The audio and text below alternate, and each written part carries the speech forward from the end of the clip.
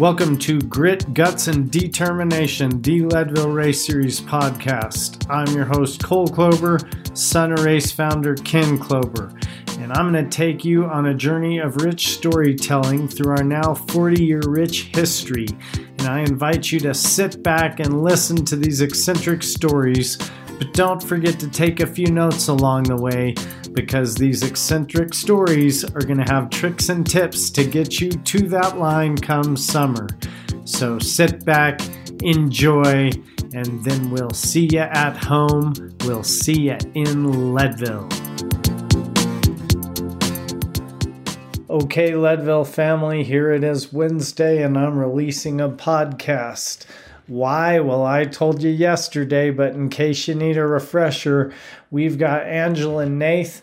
We just did a great interview with her and how Leadville found her, but now we're covering what her experience at the Leadville Trail 100 mountain bike race was like in 2022 and what her plans are for women cycling in the future. So please sit back and enjoy Angela's race day with me. Okay, Angela, when we last spoke of when Leadville found you, you said it was crewing for a friend during the Leadville Trail 100 mountain bike race. Now, having experienced the Leadville Trail 100 mountain bike race for yourself, what can you say about the experience? Oh my gosh, it was a day. I mean, that's the way to best explain it, but it was fantastic. It put me through so much challenge mentally and physically. Out of all the Ironmans that I've done and races, by far, this one pushed me to limits that I never have been to in terms of the mental capacity. Just, climbing up Columbine and seeing how much farther I had to go. It just was outside of my world of triathlon, so much so that, I definitely want to come back. But when I was out there, I was on the brink of crying. So it was a day. Well, you weren't alone. I definitely shed my own tears out there that day, but we absolutely love your statement about Ironman, and we actually have that comment a lot from Ironmen and Ironwomen. So the more we get, the better we feel. Now, what was race morning like for you? What was your pre-race morning routine? Yeah, friends and I, we stayed out just outside of Leadville in Copper. Okay. And so the drive was pretty easy. And then we actually have friends of friends that live in Leadville. So we were able to park quite close to the start of the race. And it was fantastic. So it was really low key. The great thing I love about any type of bike race or event, you don't have to prep so much. Whereas in an Ironman, you have to, prep your bike, prep your swim, prep all your transition zones.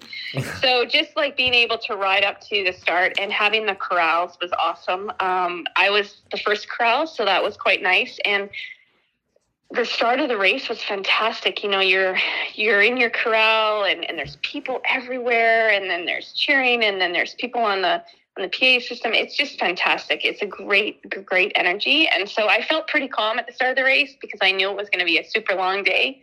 And I was so grateful for the corrals because it wasn't bunched up as much as I've been in previous races. I don't know how it's been before, but it was great. It was a great start to the day. Definitely. Well, and I remember last time we spoke, you were very timid about what the start was going to be like. And actually, I would have assumed even one corral would be pretty similar to what some of those triathlons would be like had you been more together. So definitely love your thoughts on that. I'd actually really love if you'd take a good bit of time and just take us through your entire race day, start to finish. Yeah, definitely. So the start of the race is all kind of starting downhill on pavement. So it was pretty quick, but everyone seemed pretty calm for the start of the race. You had a few people way out there, but it wasn't crazy. And so the energy was awesome. We all kind of pushed together, and then we got into the dirt part and climbed a bit. And that was kind of really, really awesome. Myself and Isabel King were together, which is another elite rider. And It was fantastic. The first climb is nice because it doesn't cause a lot of technical aspects throughout the entire ride, and then you go down St. Keys, I believe, and I could be getting my names wrong. No, you're getting them right. It's all pavement, and so that's a super fast descent, and then you're climbing up again, and Powerline was great. I felt good for those first two climbs. Yeah. And then we got into the flat section, which was great. I put aero bars on my bike, so that was super fun during that time. But actually on Powerline, I crashed, and so I got into a group of about 8 to 10 men, and we were going really, really well. But the descents down Powerline had some waterways that were kind of washed through, like a bunch of divots. And I knew I was crashing. I got caught into it, and so I just kind of rolled off my bike. But that was fine. But it kind of warned me, like, Angela, don't go past your limits of of technical know-how on a mountain bike. And so from there was a little bit of single track, and then back onto the flats before I got to my cruise station. And it was really fun because you get into this cruise station at mile 40 and you see all the tents and everyone's there and you're cheering, and it's just a good break. Mm-hmm. So I decided to use hydration packs. So I had a hydration pack on, and then when I got to my crew, I changed out my hydration pack, grabbed some more fuel and stuff, and then you start the climb to Columbine. Out of curiosity, how much water did you have in your packs? Each pack had 3 water bottles. Okay. Yeah. So I had that. And that was actually really, really good. I tend to drink a ton, and just because it's so dry at altitude, it was really nice to have that ability to carry that much. I know it was heavy on the climbs, but I would rather have water than not. Yes. Yes. So the climb up Columbine was great, and then we started progressing, and then halfway through, some of the pro male riders were descending down, and they were going so crazy fast. I was like, wow, this is nuts, because we're right, like some of us are climbing, and then these guys are descending down like an insane speed. And right. I was like, it just kind of blew my mind at that point. And it got steeper and steeper and steeper. And then we get to the point where, you're on this trail where it's super rocky. I can hardly climb my bike up because it's technical, and there's just so many riders. And then some of us are walking, some of us are climbing on the bikes. And, I walked a lot during Columbine, and there were times I would look up and you would just see ants and they were people basically climbing up this mountain. And it just overwhelmed me. I was beside myself for how technical Columbine was, because I just never expected it to get that steep. And we had riders descending down so fast beside us, and I was like, how the hell am I going to do this? And where were you on the mountain when Keegan first passed by? Oh gosh, I was quite low on the mountain, actually. I was still climbing probably at mile 46, 47, and he was already descending. I mean, it was nuts. It was crazy. The last 2 miles kind of Columbine, where it's quite steep, and you're on that kind of, not a single track, but it's just a 2-lane trail, basically. Yeah. People are descending down and you're going up. That just was hard, and I just kept telling myself, just get to the top, get to the top, get to the top. Once I got to the top, I knew I didn't want to bonk on the way down. So it was awesome because you had an aid station up there, and so I took maybe 4 gels from the aid station all at once. And I was like, okay, just take the descent, safe. And It actually was a great descent. It was a super fast descent. It was super fun. I think that was probably the most fun I had on a descending part of the bike. It just was so much fun. And, I got technical to like more of the smoother switchbacks, and it was fun. And it was fun all the way back to the SAG support and cruise station. And so that's at mile 60. And again, at that point, I was just, I was ready for the 40 miles coming back in. I switched my hydration pack, stuffed my face with the Snickers, and started going. Power line or pipeline to power line was hard. I mean, that was steep. I had no idea how steep it was. And again, I had to walk some.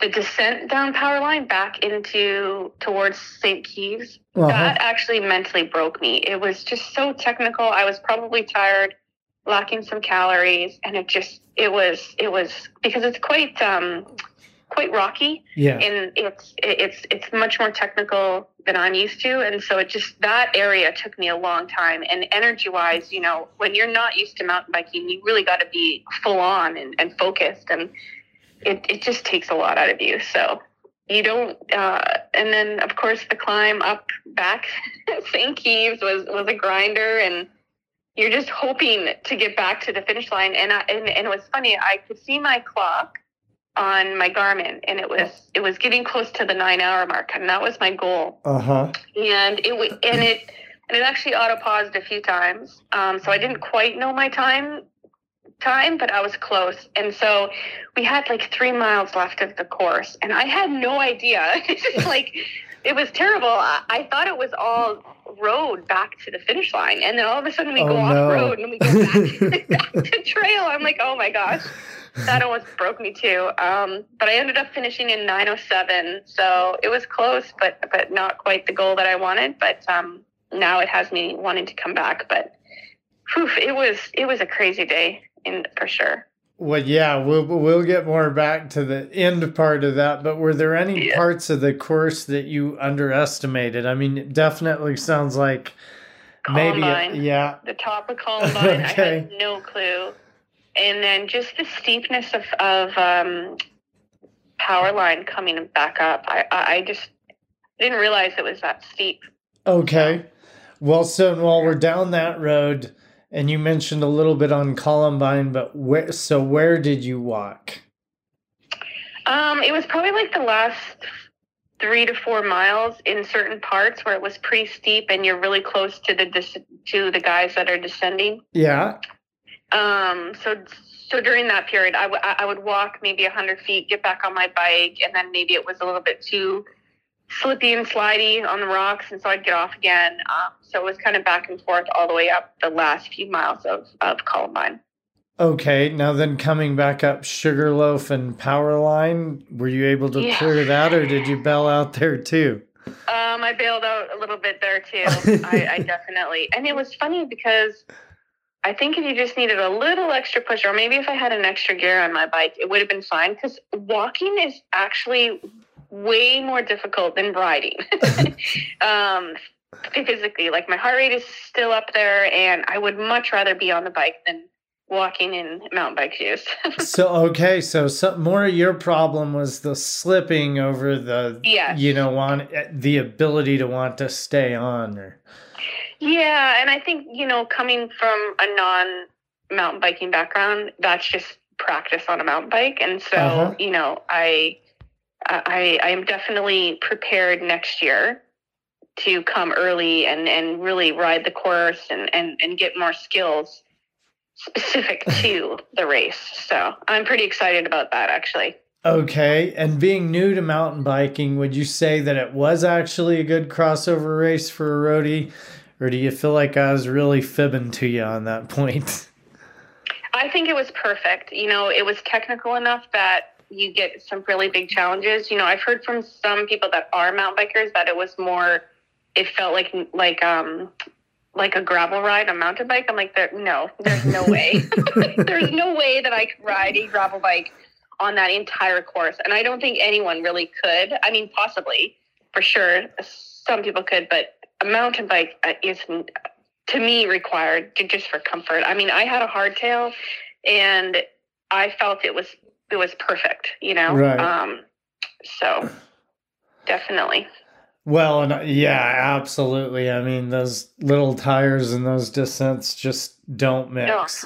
No way. Like, you hit one rock, and I mean, it's just there's a lot of rocks on some of that. So yeah, it'll just shred your equipment. It's not. It's more of an issue like that. And then there is definitely a a toll on the going downhill with that thing.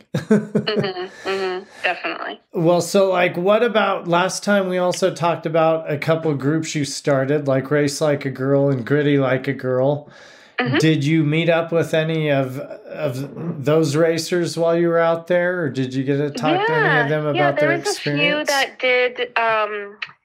Some of the gals were out there for Steamboat, so they came over to watch Leadville, and so there was a few cheering me on. It was so much fun because Girls Get Gritty is the gravel team, and I Race Like a Girl is the triathlon team, and so a lot of them cross over and do both, and we have some really bright kits and gear. And so throughout the course, it was so awesome because they just, like, you can spot them anywhere and they're cheering and took pictures. And I actually was so grateful because I got so many different pictures of me out there and was able to post on social about it. And so it was really fun because I always meet more and more people on the team. I don't know everybody on the team because we are quite large, and you get to meet them throughout the country. And it's just fun because we all just love to ride bikes and push ourselves and challenge ourselves, and you get to meet all these amazing women, and it was fun. So well, that's really cool. I mean,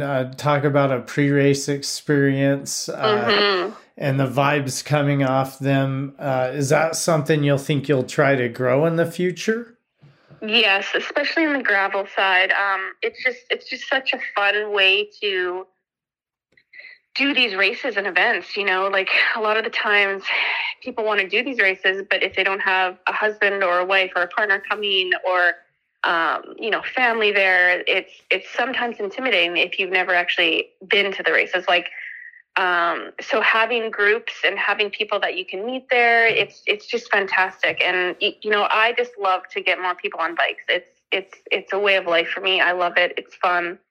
It's the best way to experience the world if you want to challenge yourself. And so just being able to build these communities is just a really fun opportunity for me, and help just people to challenge themselves. I mean, it really it motivates me as a racer to help others get out there, because it's just fantastic. It's a great feeling. Well, for sure. And I always feel kind of like that technology side of things is probably what's a little intimidating to women, but are you starting to see growth in these groups? Do you see quick growth? Because it kind of seems like it is catching gravel, especially, is kind of grabbing hold of women a little better, and it seems like that should now start to matriculate to the mountain bike. But what are you seeing? I think so, definitely. Like there's huge growth. A lot of my triathlete friends are looking for the next challenge or things that they have never experienced. And so Leadville and all these different types of gravel races are just a great opportunity to pursue that, And I think being able to see Leadville as an opportunity in a race that is not too technical, but an amazing challenge is where I think you're going to find some growth. And that's my goal after doing this race. I'm like, we can get more women to do this race. I know we can. Well, I love that attitude. I think we all do. As I said last time, Leadville is founded on the backs of strong women. So it's just great to see them excel on that course, especially. Definitely, yeah. On to some more important stuff. I'm sure you have a huge trophy case, but what's going to happen with that silver and gold buckle? Well, I have the small buckle, so right now it's just on my mantle. But there's space for a big buckle there that I'm going to just ingrain in my head that it's going to be there next year. Yeah, so we've got 726 to shave off. That's right. So you're coming back. You're trying to take that off, huh? Yeah. Okay, so on that mindset, what would you change with your training in order to help get that big buckle? Definitely more training on the mountain bike. I didn't do hardly any on there for technical aspects. Your schedule probably doesn't allow it. Yeah. So I would definitely spend more time on the mountain bike. I would love to come up to Colorado earlier. So I would love to do the 3-part series of your race the 2 weeks prior to the actual big Leadville event. And then just stay at altitude, maybe not as high as Leadville, but go down to Denver, Colorado, or Boulder area, and then come back up for the race, and just really focus on those 2 events so that you can kind of get ready for Leadville and prep yourself within the terms of the altitude, because I think that was a barrier as well, obviously, coming from the Cape outside of Boston. We're totally at sea level, so it's a big change. Oh, for sure it is. But I think your thoughts are spot on, that either we get so many racers either come out for that stage race or camp, and it just provides such valuable knowledge. But yeah, 100%. And then the altitude for people like you is, that's also something that's very hard to get without like a oxygen chamber or something. Exactly. What about your nutrition? How did that work throughout the day? And is that something that you would change or keep the same? I would keep my nutrition the same. So I based it like I do with my Ironman. So I had a ton of gels and sports drink and salt. For me, that's kind of all I need. I did have a Snickers, as I was saying, at mile 60. So I'd probably do the exact same nutrition, maybe carry a few bars in case, but I felt great in terms of nutrition. And the fact that there was so many options for aid stations from the race itself, I may not have to carry as much as well. So, there was an aid station probably, every 20 miles or so. And it was awesome because even up at the top of Columbine, people are handing out gels, and just having that helps me because then I don't have to carry as much. So for sure, if anything, I'll carry a little less and rely more on the race support for sure. Okay. Now, did you use any solid food at all? No, not at all. Okay. Nope. Okay. Now, what about everything else? How was your gear? Is there a piece of gear that, having done the race now, you'd suggest you should always have? Did you not worry about anything like that? I felt really good. I had I had a hardtail. I don't know my gearing off the top of my head, but if I had one more easier gear, I think I would like that. Okay. And otherwise, I felt like I had a pretty good setup. I loved having aero bars. Not that I use them a lot, but just having the ability to change position on the flats a little bit. And the roads, just it kind of helps me relax my back, especially coming from a non-mountain bike background. So that was really nice. I don't think I would change much. I don't have a lot of experience on mountain biking, so maybe if I looked at what was out there and talked to my mechanic a bit more on different options, but I didn't have any back issues or anything. So I just need to get more time on that bike. Okay. Well, I got to say, it's been a lot of fun catching up with you. Yeah. It was a whole lot of fun getting to race with you, even though I had a lot of issues and was very near the back the whole time. But before I let you go, is there anything else you want to share? If you have not experienced Leadville, you need to do it. It is a bucket list race. I knew when I saw it the first time when I crewed a few years ago, I'm like, this is something I want to do. And now that I've done it, it's an experience, and it truly is a good crossover. And I believe anyone can do that race. You just have to prep a little bit and kind of know what you're getting yourself into. But it's not too technical that a non-mountain biker could not do it. So check it out. Well, thank you very much. Yes, I'd like to add, if you believe in you, we believe in you, and come on out because we'd love to see you. Angela, I can't thank you enough. It's been so fun catching up. We can't wait to see you come back next year and cheer you on. And thank you very much. Thank you. Well, there you have it, Leadville family. If you can't hear the excitement in Angela's voice between her first and second interview, then you don't understand the magic that Leadville has to offer, and there's nothing else to do but come visit us. We hope you enjoyed what you've heard. We hope that you look forward to what's coming from Angela. And if you're a woman cyclist, we hope you go get involved. Definitely, she's up to some great things with these clubs that she's started. Gritty Like a Girl sounds right up the alley of our audience. So I hope that if that's something that interests you, you go and check it out. Please also don't forget to give us a like and subscribe wherever you're getting your podcasts. And once again, we can't wait to see you at home. We can't wait to see you in Leadville.